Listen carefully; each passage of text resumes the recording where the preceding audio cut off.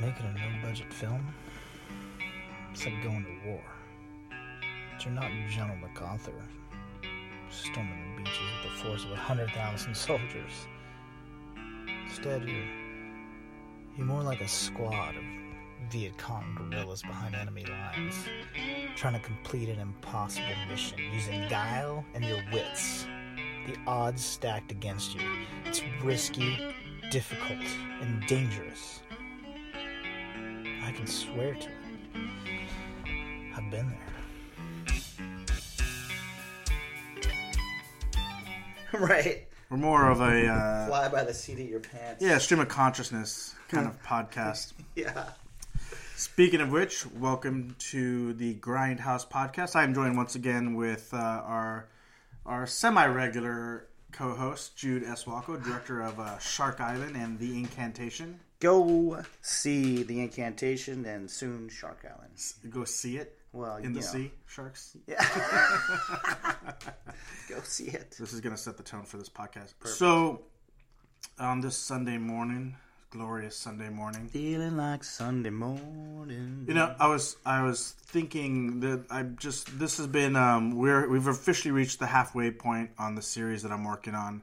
And, as such, the hours have been long, and we really haven't had a lot of time to watch any movies and certainly dig into doing any research or analysis. But I did see something this week that I want to talk about, and I thought you, being on the show, would offer some really unique perspective in terms of what I like to call the Monday morning filmmaker. Yay! You know, we talked a little bit last week about how, in relation to Star Wars, how once an art project has been put out into the world, the question of whether or not it belongs solely still to the artist, or at that point if it's more of a communal ownership of whatever this art is, be it a movie or a song or whatever. Right.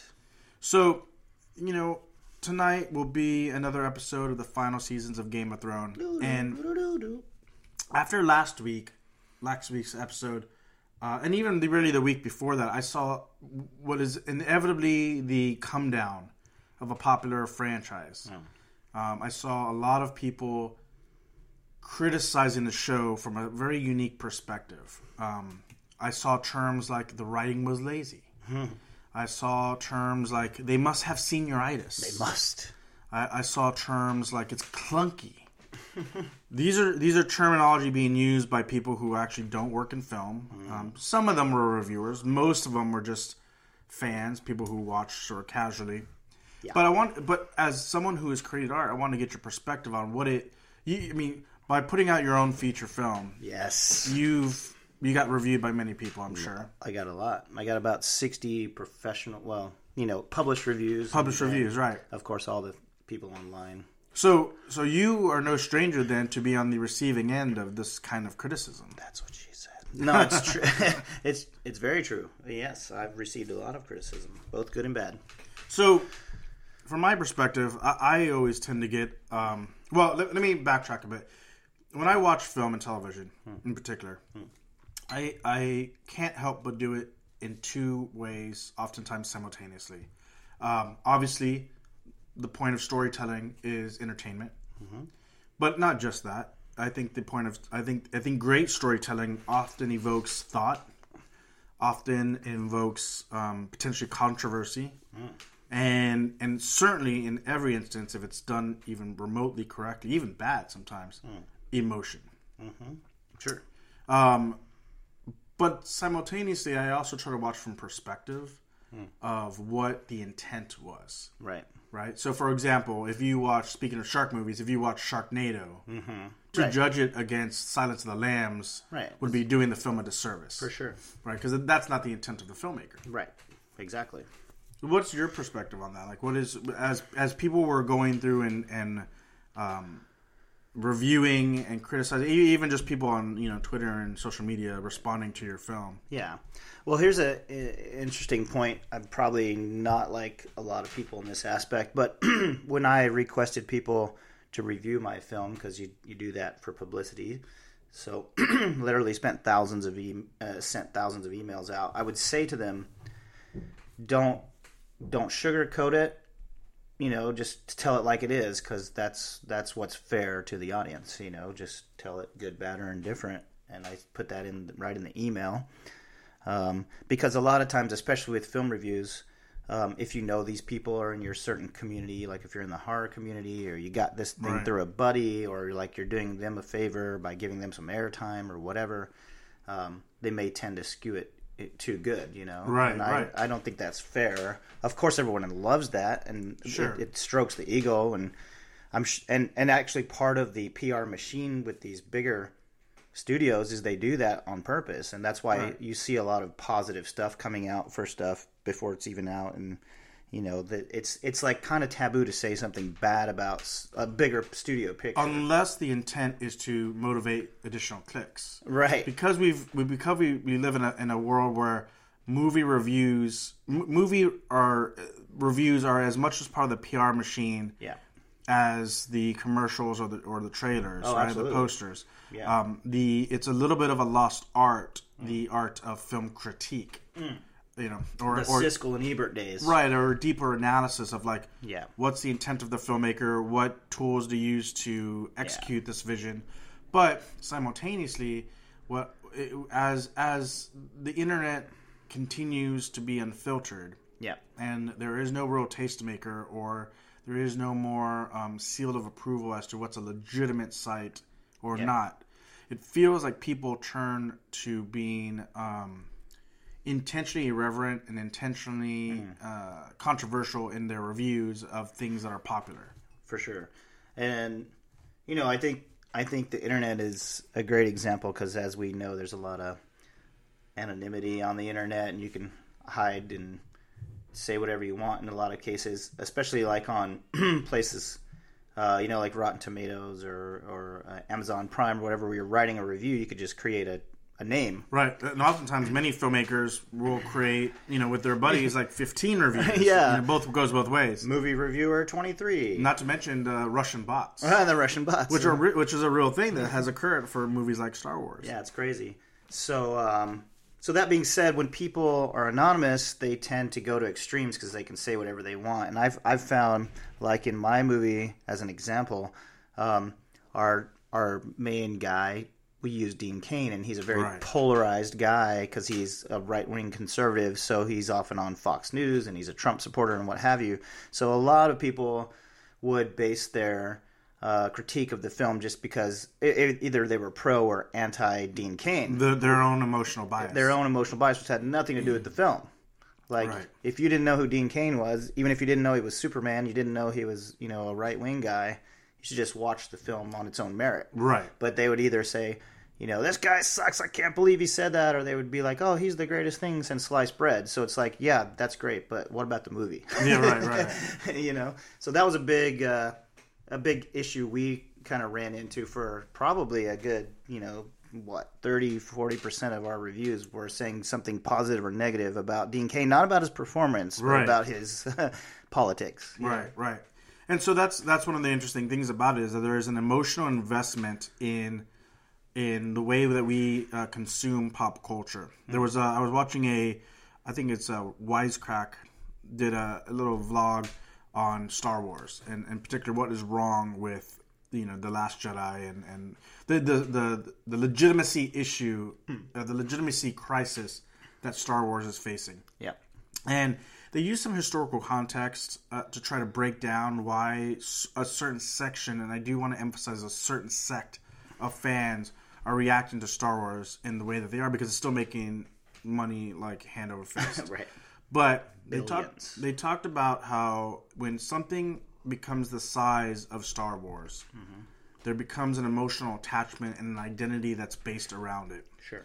And in the beginning of its inception, it had one all-ruling master, which was George Lucas. Right. He created it, but through his creation of it, it legitimized his stewardship of the property, and therefore legitimized anything that he blessed and anointed as part of canon. Right? Yeah.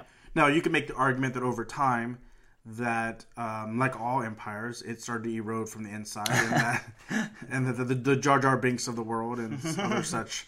It's too Jar Jar. Yeah. began to rot and to put into question his legitimacy. But what came from that was it was sold to Disney. Yeah. Which, per this vlog, you can make the equivalency to, say, the Catholic Church. Right. You know, this is this massive institution that has now taken over this property. And who gave them the authority to speak for God? Right. Essentially, if George Lucas is God, Yeah. then Disney is the Catholic Church. Yeah. And who gave them the authority to speak for him and to speak in terms of what is legitimate within this world and not? Yeah. And then when you factor in things like them, beyond the movies, Star Wars had a lot of the extended universe, you know, the books and the games and whatever. And I do think that George Lucas started to decanonize some of these things as he went back to make the prequels. But Disney did away with them entirely. Right. Essentially called it a blank slate. It Yeah, said yeah. the movies are canon, Yeah. and everything else is not unless we say it. Yep. So people who have these strong beliefs, like just take for example a cosplayer, Yeah. who plays Grand Admiral Thrawn, right? And this is someone who has we know someone who has a side identity of playing Hawkeye, right, from Avengers. Yep. And so now imagine if this person was playing Grand Admiral Thrawn, Yep. and they go to every convention, and they go to they've taken photos with Mark Hamill, whatever, and all of a sudden now Disney, this usurper of authority, now says that character no longer exists. Not really. He's a mythological. He's a rumor. He's a ghost story around a campfire. But those aren't canon. This is canon. Yeah. So what you have is this rebellion from A rebellion of this new galactic empire, which is the Mouse House. Yes. Angrily flooding the internet with tweets. You know, they are the internet's version of Martin Luther, rising against the Catholic Empire that is the Mouse House in Star Wars. And I find that the same thing is starting to happen with Game of Thrones. Yeah. I'm sure you've seen it. I mean, longer than me. Remember when Tarantino was like the hottest thing in the world? Yeah. Every person my age, probably most people your age, were like, if you were in film, you wanted to be Tarantino. Right. Right. Yeah. He was like the king of cool. Yeah, for sure. And then inevitably, as we build our heroes up, America's favorite pastime is then to tear them down. I mean, what about Robert Rodriguez? Robert Rodriguez is another great example, right? I mean, there was a time within the indie world, when it was a required. You couldn't even get on a set if you had not read Rebel Without Crew. Right. It was like a prerequisite. Yeah. And then over time, and look, that's not to say anything about in terms of the quality of the projects. I mean, I think Sin City 2 has flaws, and you can certainly make the argument that Spy Kids.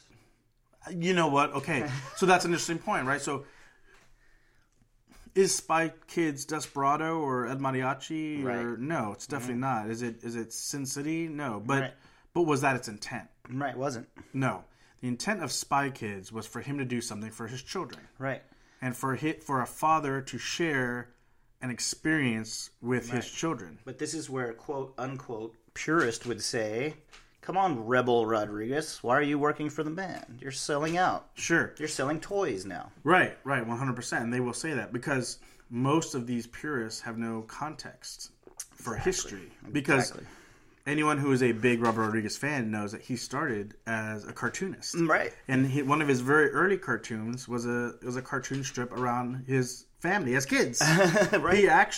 He actually started doing a children-centric comic strip. That's awesome. Before he ever moved into El Mariachi. That's great. And in fact, his foray into doing El Mariachi was based on his desire to just make something and sell it. Mm-hmm. That was a pure commerce move. Right. He So it's in fact the other way around. It's in fact the other way around, right? 'Cause he thought wisely. I walk into these Spanish grocery shops and I see these made for VHS back then. Mm-hmm. Action, Spanish only speaking action flicks. Yeah.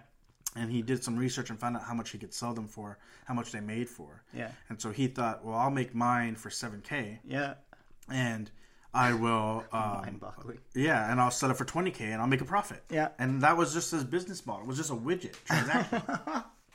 Now, the angry nerds on the internet will come at us and they'll start saying, well, he didn't actually make his film for $7,000. the studio ended up putting $135,000 into but it doesn't matter. None of that makes any difference. Right. It's the spirit of what the intent. Yeah, the intent. And so when you talk about a film like Spy Kids and you start to say like, well, look, that is sort of, that's the kind of artistic move that will angry those who have formed an identity around what they thought this artist was about. Right. And then from there, it leads to like the sort of the angry backlash. Right. And that's not even, that also discounts just life, you know, like, of course, Robert Rodriguez is going to go, some studio offers him whatever, $20 million to do this franchise or more.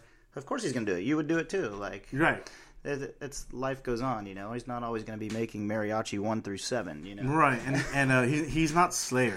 Right. You know, I always talk about Slayer as the epitome, or AC/DC is another great example. The epitome of bands who never really deviated from their core sound. Mm-hmm. So they're always popular with their fan base. Right. And they might have had peaks where they broke out beyond that. Yeah. But they've always kind of stayed pretty centric to what they do. Yeah, yeah. Not a lot of risk taking in right, those, exactly. You know? And I think that sometimes the most hardcore fans expect that same level of consistency and unwaveringness. Yeah. From the artists that they watch. Right. It's like the Beatles, man. You know, they go solo, and then John Lennon goes solo, and they're like, "Oh, fuck this guy! They won't even return his calls." You know? Yeah, it's right. Like, come on, he's still a Beatle. Like he's a musical genius. Yeah. But it's not coming out canned like it was. Well, you know what their expectations were. I think that's a good point. Not like it was. Yeah, not like it was. Exactly. Right. Hashtag not like it was. So it brings us to talking back about Game of Thrones. Yeah. And so the criticism that this season, maybe to a lesser extent last season, received. Mm-hmm. And I think largely, what it is, I think one of the things that I think that is largely responsible for this new backlash that I'm seeing building up is an expectation that's maybe not being built. Yeah. Certainly, I've seen people often comfortably lean back on, well, the books. Right, right. But that's a different medium. Yeah, it is. Like if you're just transcoding from a book to a movie with no artistic license, then what's the point of it? Yeah. Just read the fucking book. Right. You know? Plus it would be 16 seasons long. Right. And it would never live up to what you built up in your mind. Yeah, that's the main point. I mean, the beautiful part of a medium is that it gives you a different experience. Yeah. Right? It's like the difference between, even within the world of film. Yeah. The difference between we've both worked in animation. Mm-hmm. And we both worked in live action, and you could do the same. Like for example, there's an Addams Family movie coming out. Yep. That is going to be. I guess it's 3D modeling. Hey, yeah. It's not stop motion. It's in the style of stop motion, but it's 3D modeling. Like what was it? Paranormal. Yeah. Paranorman.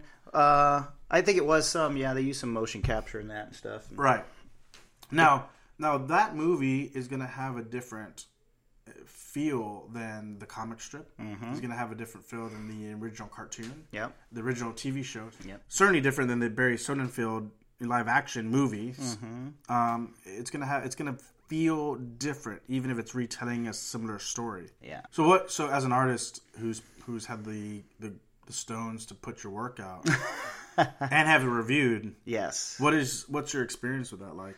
Well, it's a double-edged sword because some people really love your style and you can get a nice puff to the ego, but I think that's dangerous too. Sure. And then some people just trash you, right? So I like the ones who are honest. You know, like I love a review that's like middle of the road, and it goes, and it like I've got a couple that are, you know, quite long, and they'll say things like, well, X, Y, and Z was really not up to par on this movie, and I think they could do better. But they recognize some things that I put a lot of thought into. Like this is obviously and it sounds like they put thought into reviewing. They put thought into work. it. That's what I love. And they say, you know, this guy did a lot of research, or he based this on his experience, or I could see where this character is going, or this is little nuggets in the story. You know, maybe the lighting wasn't the greatest. Maybe the acting was this. Maybe it was a little slow paced. Whatever. All these critiques, but then he brings out something.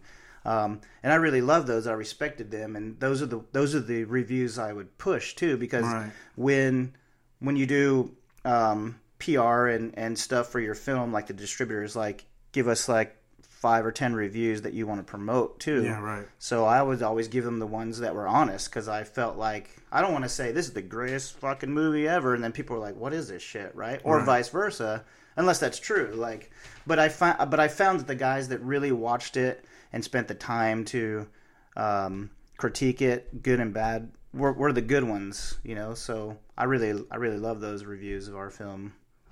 Yeah. Did you?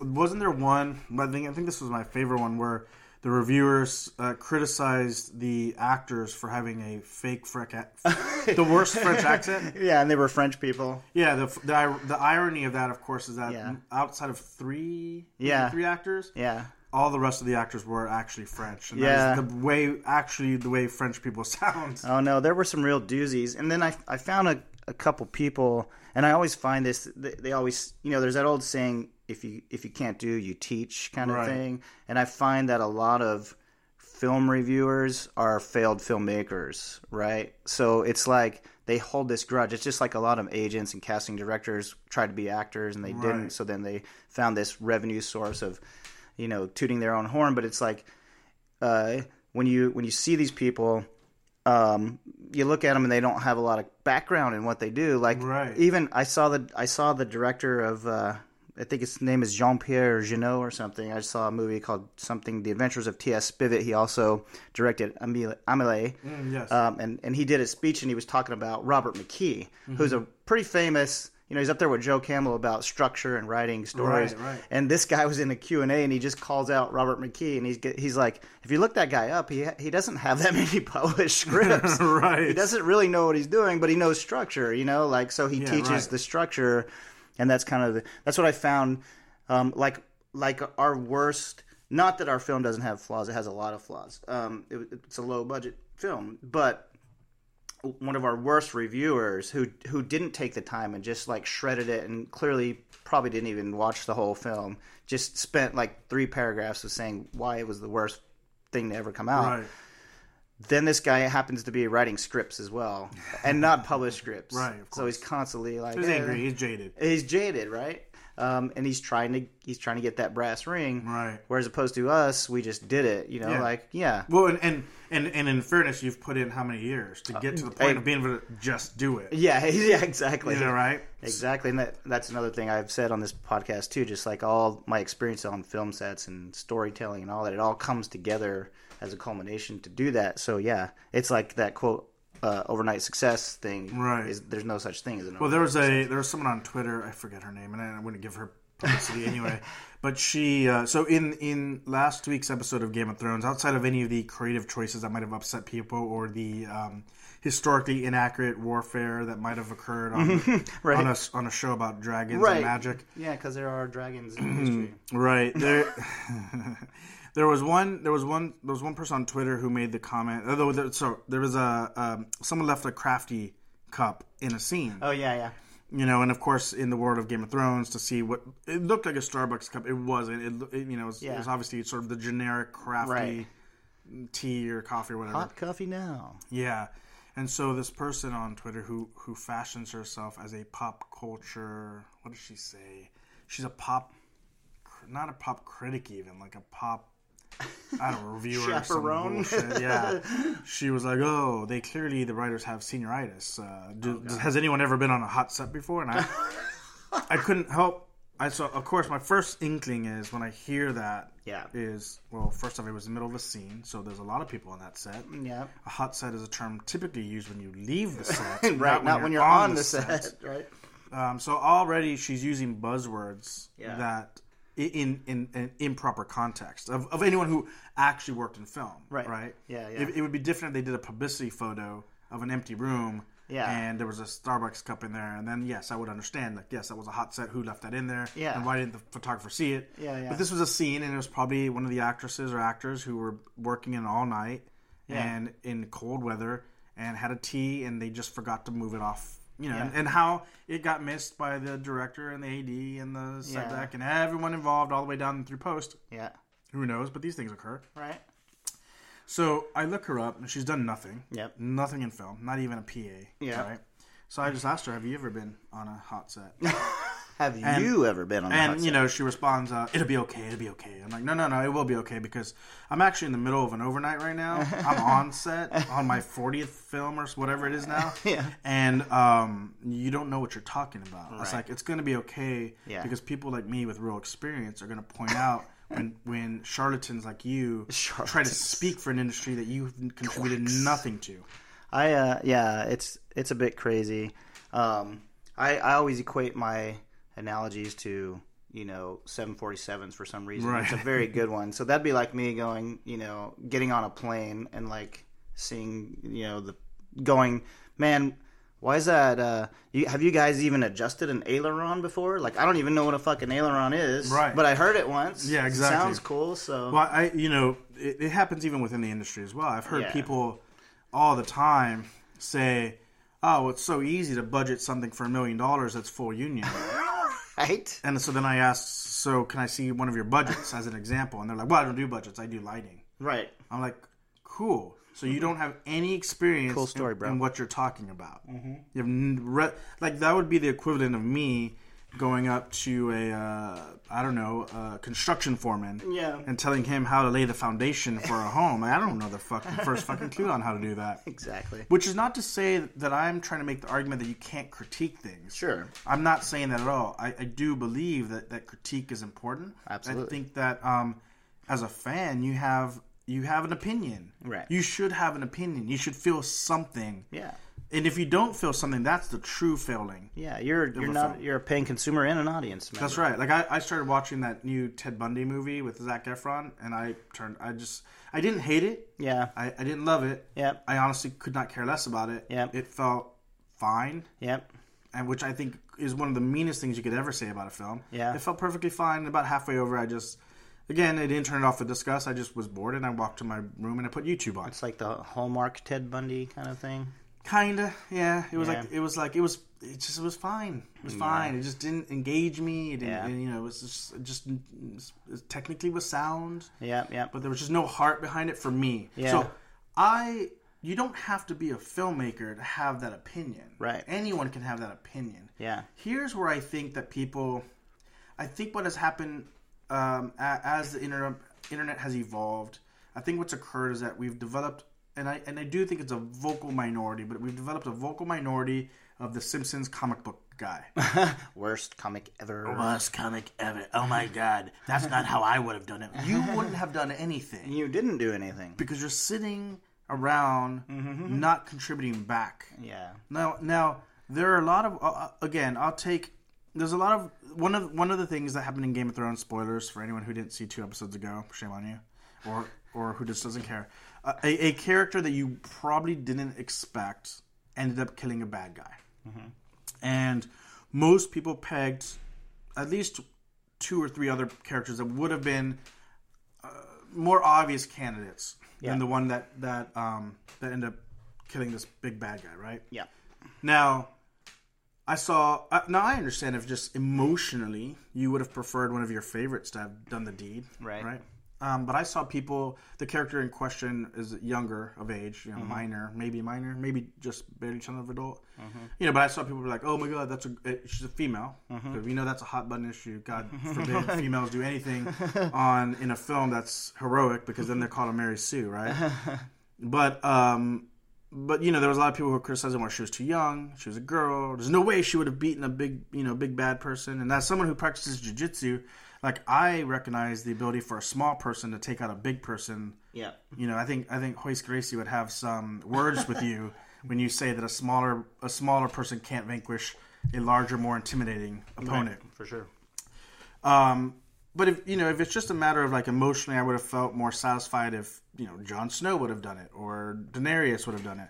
Then that's fine. That's a legitimate criticism. That's an emotional response. Yeah. But when people say, like, "Oh, that is hack writing," they just came up. I had people telling me they just came up with that in the moment, and then I found a clip from the showrunner who said, "We've known about this for at least 4 seasons." Right. Exactly. We planted the seed. Yeah, and if you go back and you can certainly see where it leads to that. Right.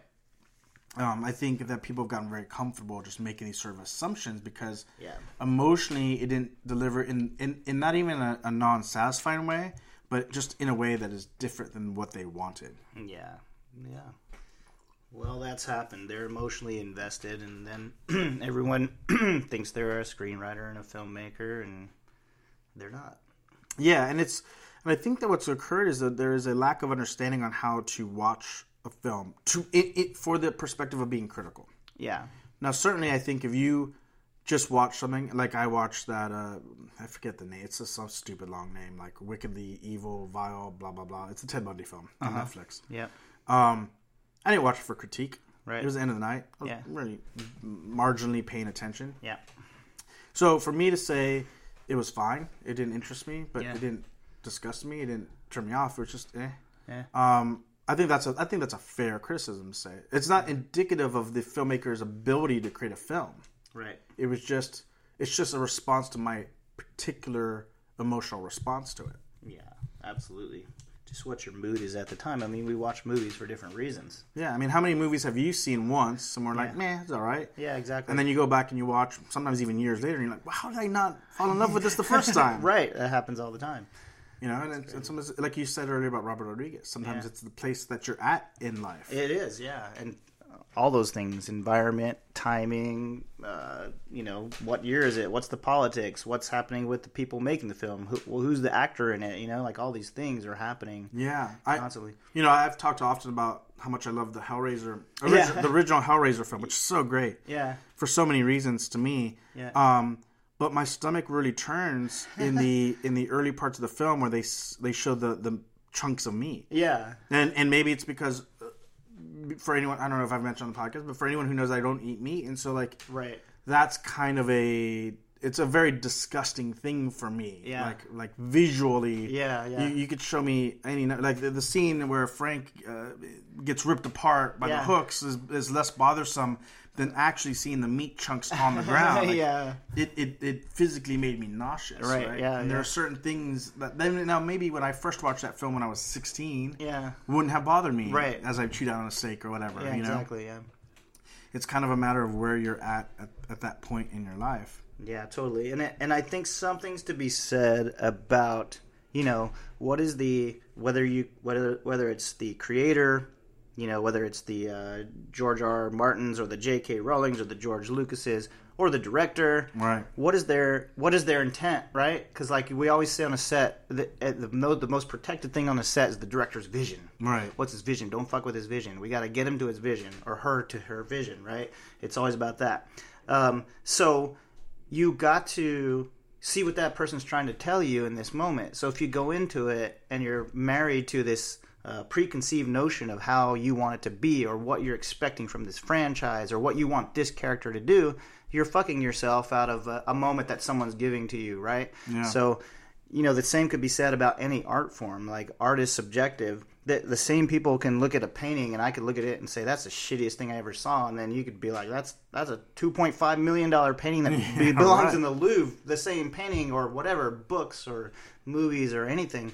So, I think, and when a director puts their all into a film, they become an auteur for that moment in time. Right. It's about what they're doing, what they're feeling, and they'll change certainly. Yeah. And that's not even to say something's better or worse. It's just a different part of them. And at that time, this was taking over their lives. They were eating, sleeping, drinking, and shitting this movie. Well, you can make an argument this is why so many reboots don't work. Yeah, exactly. Right. Because how do you recapture that moment? Yeah, you don't. There's an interesting quote that I just saw in relation to The Last Jedi, where Rian Johnson, the director, is doing a panel with Mark Hamill of Luke Skywalker fame. And Mark Hamill said, I had so many arguments with Ryan where I said... we have to think about the fans. Mm-hmm. And Ryan said, no, we have to think about the story. We have to think about our movie. Yeah, yeah. And that elicits a very volatile reaction from the people who are watching this clip and who are reading it. And certainly if you already have an opinion on what Last Jedi was or wasn't. Yeah. But I agree with Ryan. Right, I do too. I developed a film a few years back that was based on a very successful young adult novel. Mm-hmm. And... the novel probably works fine as a novel, but it didn't work as a singular movie. Right. The fundamentals of filmmaking weren't there. Yeah. And we only really had time to do one half of the book anyway within a 90-minute film. Yeah.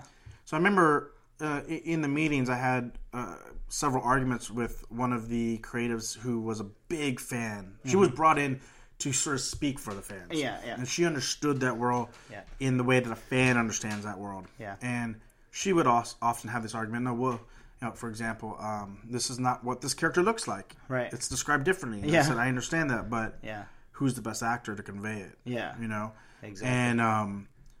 And as we were kind of going through the pitch, I saw something from a cinematic standpoint that I thought was really interesting. Yeah. There was a very Professor X Magneto relationship between two characters that eventually fall in love, but they have, at least at the onset of this story, two conflicting viewpoints on how to. They're essentially mutants of sorts, right? They're got wings and such, and they're ostracized from society, and they both are looking at society from two different points of view. Yeah. One wants to belong, one wants to stay isolated, and so I saw that, and I said, "Boom! Yeah, there's a cool thing we can do here. That's maybe not in the book, right? But the book's written for 7-year-olds, and now we're making this movie for those 7-year-olds who are now 27-year-olds, exactly. Whatever it may be, right?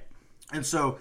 I think when you look now, whether you think Last Jedi worked or didn't work is sort of beside the point. I think that what Rian Johnson said about serving the story first and not fan service is important. Yeah, totally.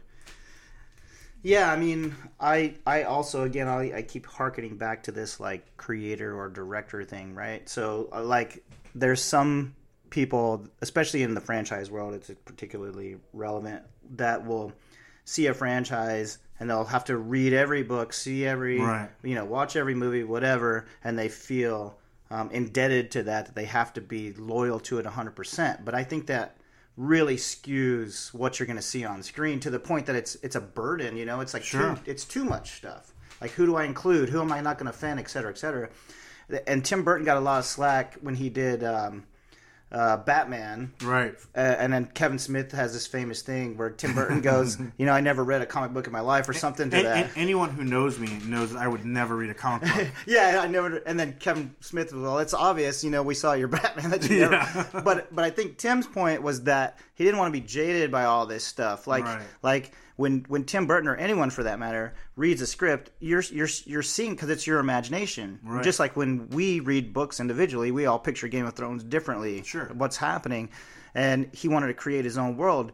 And I personally had that experience. Like, I just directed the Shark movie, and there was a producer that was funding it, and he wanted to be in on the creative heavily. So he was like, "You have the keys, but here's my suggestions." And it got to a point where I was like, "Look, man, you just gotta do your thing, bring the money, bring yourself, but you got to stay out of. You got to be like Superman and stay in your lane, because you're tainting the process. Right. This is not how it's done. Like, it's got to be like, because I would see, when I read it, I would immediately see a character as one way, and then I would do rewrites to make that character that way, and I would picture them different in my mind or whatever, and that goes all the way down to production design and all the little details.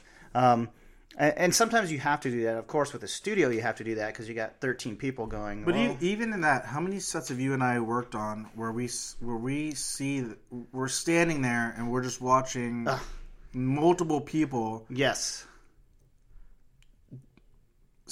How do I want to say this?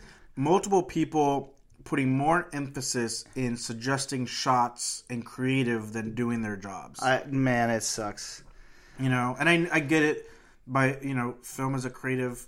It seems like it's a creative endeavor, and it is in many ways a creative endeavor. Yeah. But there's a reason these positions are created to be individual positions. Yeah, absolutely. As a producer, I don't often give creative input. Yeah, it's not your job. You're not the. Yeah, like the series I'm working on now is definitely not my job. Right. Now, it might. If it involves time or money, then maybe I might say, oh, well, instead of shooting it here where this is a big logistical nightmare, what if we did it this? Yeah, exactly. There might be moments of that. Yeah. On the flip side, if I'm doing a small independent feature, I might have way more creative input. Right, exactly. But within the context of the job, it's you ultimately. I was given some advice a long time ago as a line producer. Yeah. That I still use, and I think actually applies more broadly than it was given to me, which is our job is to protect and to serve. That's perfect. Know? It's protecting the budget while serving the vision. Yep, exactly. You know, and I think anyone who works in production should understand that. They don't always. Yeah. Everyone seems to fancy themselves a director as well. But have you ever been on a hot set though? I have. I have. A couple nights ago, that set was pretty hot. That was lit. That set was lit, and it was actually lit. And it was actually physically hot. I got this story talking about creatives. I did that movie, Dude, Where's My Car, back in the day with... Dude, sweet. But what's mine say? Dude! And I ended up becoming good friends with Danny Liner, who's the director. Rest in peace. He did Harold and Kumar and some other stuff. But anyway, that was my first film with him, and I remember being on set, and there was all these creative executives because it was Fox. The writer is Phil Stark, who did. I think he worked on he worked on that '70s show, which is why they brought Ashton on. That makes sense. Yeah. So it was kind of like a cross pollination thing. I think New Regency had their hand in the cookie jar. So there were all these people, and traditionally in the studio system, the junior execs, as we call them, were brought up because they were people's assistants. So like we've had this conversation before, right? So they would be like sitting at a desk for 3 years, and then they'd be like, "Hey, go be an assistant, whatever, creative producer, whatever they call their names, all the made up titles." So one of these people came to set. And it was like, of course, it was like it's always like the hardest day when all the execs want to show up. Always. Because it's the coolest day. It's the coolest day. So we're at this crazy set. It was a junkyard and crazy stuff going on. And we were interior.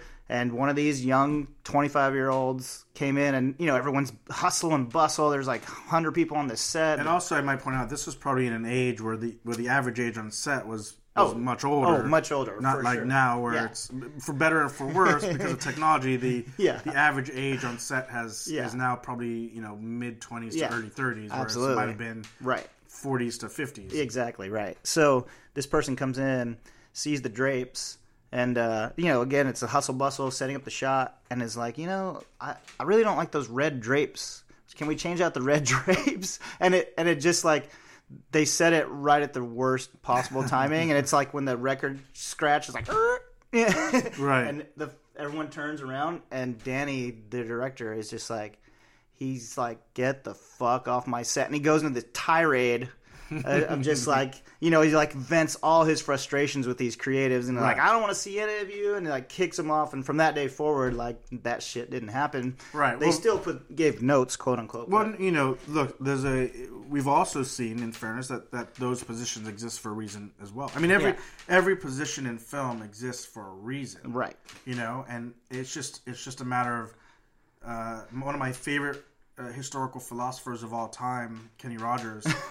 You gotta know when to hold him. Yeah, you gotta know when to hold him, and you gotta know when to fold him.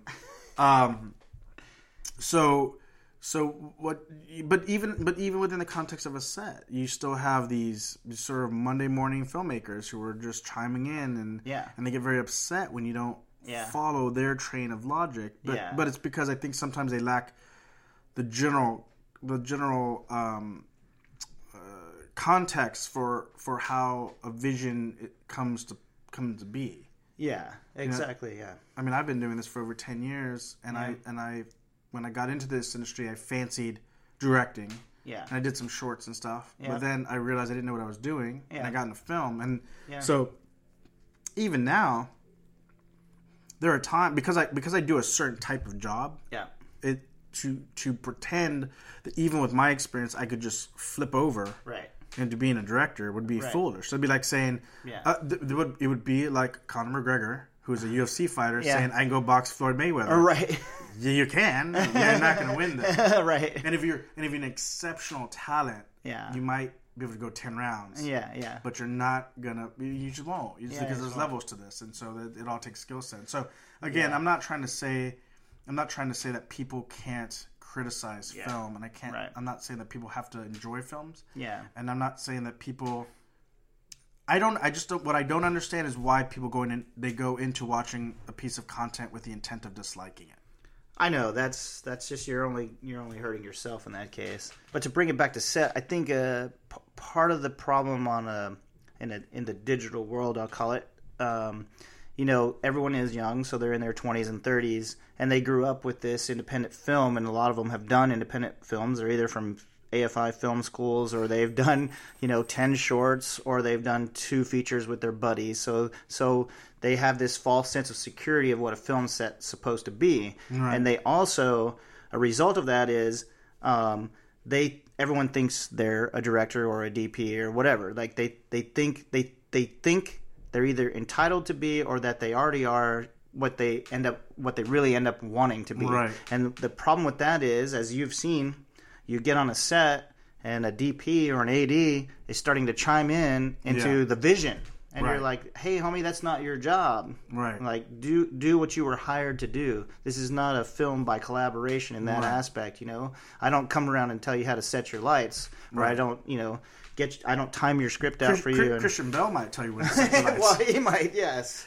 I was on a tech scout once a while back, and an AD in the middle of we were trying to set several elements, right? Yeah.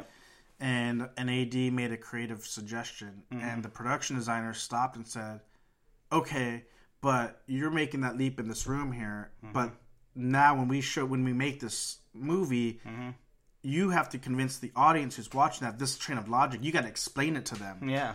Like you can explain it away in your mind all you want. Yeah. But how do we, the rest of everyone, convey that to the audience so that when they see it, they buy into that logic? Yeah. And it was funny because she wasn't attempting to be mean about it. She was just being matter of fact. She was being matter of fact about that, but she was essentially saying like your idea sucks because it did. It was lazy. Yeah. It was lazy in the sense that it hadn't thought through the process. Well, that's the thing. You're also discrediting the people. The fucking director's been there since the inception of the script most of the time. Like they've already spent a month or two mulling this over in their head obsessively, and you're just going to come on, on the tech scout and be like, "Oh, I think it should be done this way." Like right. There's people that are hired for that, and and on your movie, we'll all respect it from right, you. Exactly. Like we're not going to ask the key grip to come out and see how what the motivation of this character what the motivation of the character is, right? A friend of the show, David Andrew, is directing his first short film. Nice. And called The Body, coming out soon.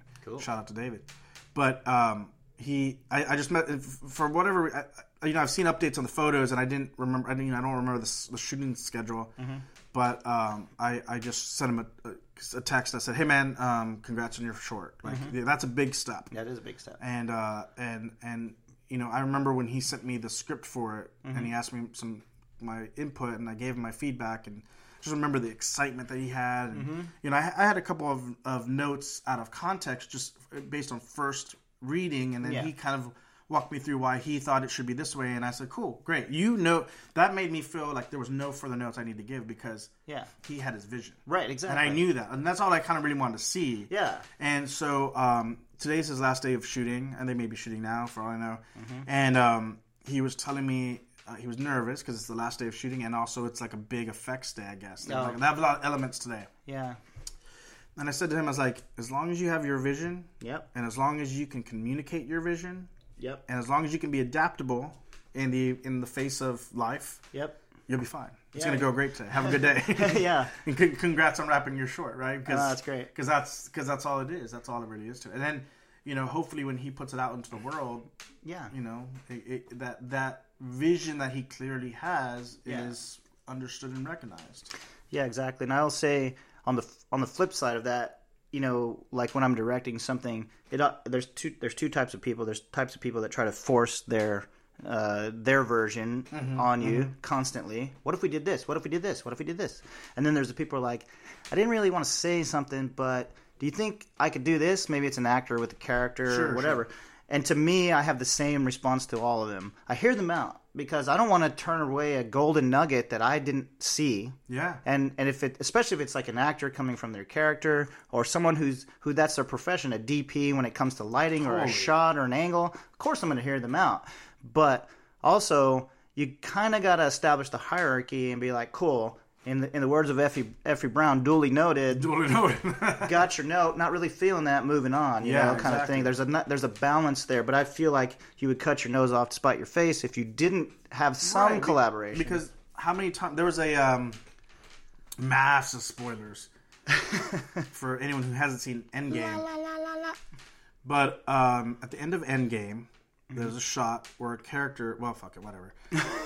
Tony Stark gets the gauntlet, and he beats Thanos with a single snap because the gauntlet's all powerful, right? Yeah. In the original shooting, he just smirks and snaps, right? Like Thanos thinks he has the gauntlet, and he does. There's a switcheroo, and Tony's got it. You know, classic sort of switcheroo.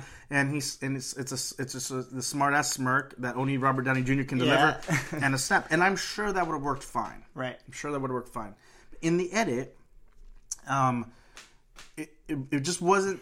It didn't have the same impact that the Russo brothers, the directors, were hoping to have. And the editor, who'd edited many films, so he's a very integral part of the creative conversation as well, said, what if you harken back to the last line of Iron Man 1, which is what kicks off this entire 22-movie episode, and you have him say, I am Iron Man. Because the line right before that, scripted, was Thanos saying, I am inevitable. And then, rather than just have like the smirk, you do the switcheroo, you do the reveal, and then Tony says, I am Iron Man. Snap. That moment in the theater got a rousing round of applause. Yeah, like it brought a tear to my eye watching that because it was just it was 22 films. It was 11 years of just build up across multiple platforms, and you get to this one moment, this your ultimate hero of this entire franchise. Because if Robert Downey Jr. and Jon Favreau fail, this never occurs. Right, and there was no guarantee of success. Yeah. Now that was a suggestion by someone else. That's an editor; it's a little bit different. But like, if the DP had said, or the script supervisor, or fucking a company grip had said, what if he says, "I am Iron Man," and they pass on that? Yeah, that's the difference between great and pretty good. Yeah, exactly. So you never want to. So again, this is not a podcast dedicated to like fuck critics. Yeah, it's just more a call to arms to be actually critical. And not just a complainer. Use critical thinking. Right. Don't just critique. There was in Game of Thrones, there was a whole critique about a dragon gets shot out of the sky. Right? And there was a whole article about it. Me and my friends had a spirited yet, I thought, fun debate back and forth in terms of like whether or not the scene made sense. And from my standpoint, like specifically where the article made sense. What they hung their hat on. Well, yeah, because they made these wild mathematical assumptions that weren't based in anything. Like, right. Even the eyeball test, like, and this was like me, like getting ready in the morning pre-coffee. Yeah. But they were making this argument that the dragon was like 1,000 meters away. Right. Yeah, 1,000 meters is like 3,000 feet. I said, man, that just seems very high up.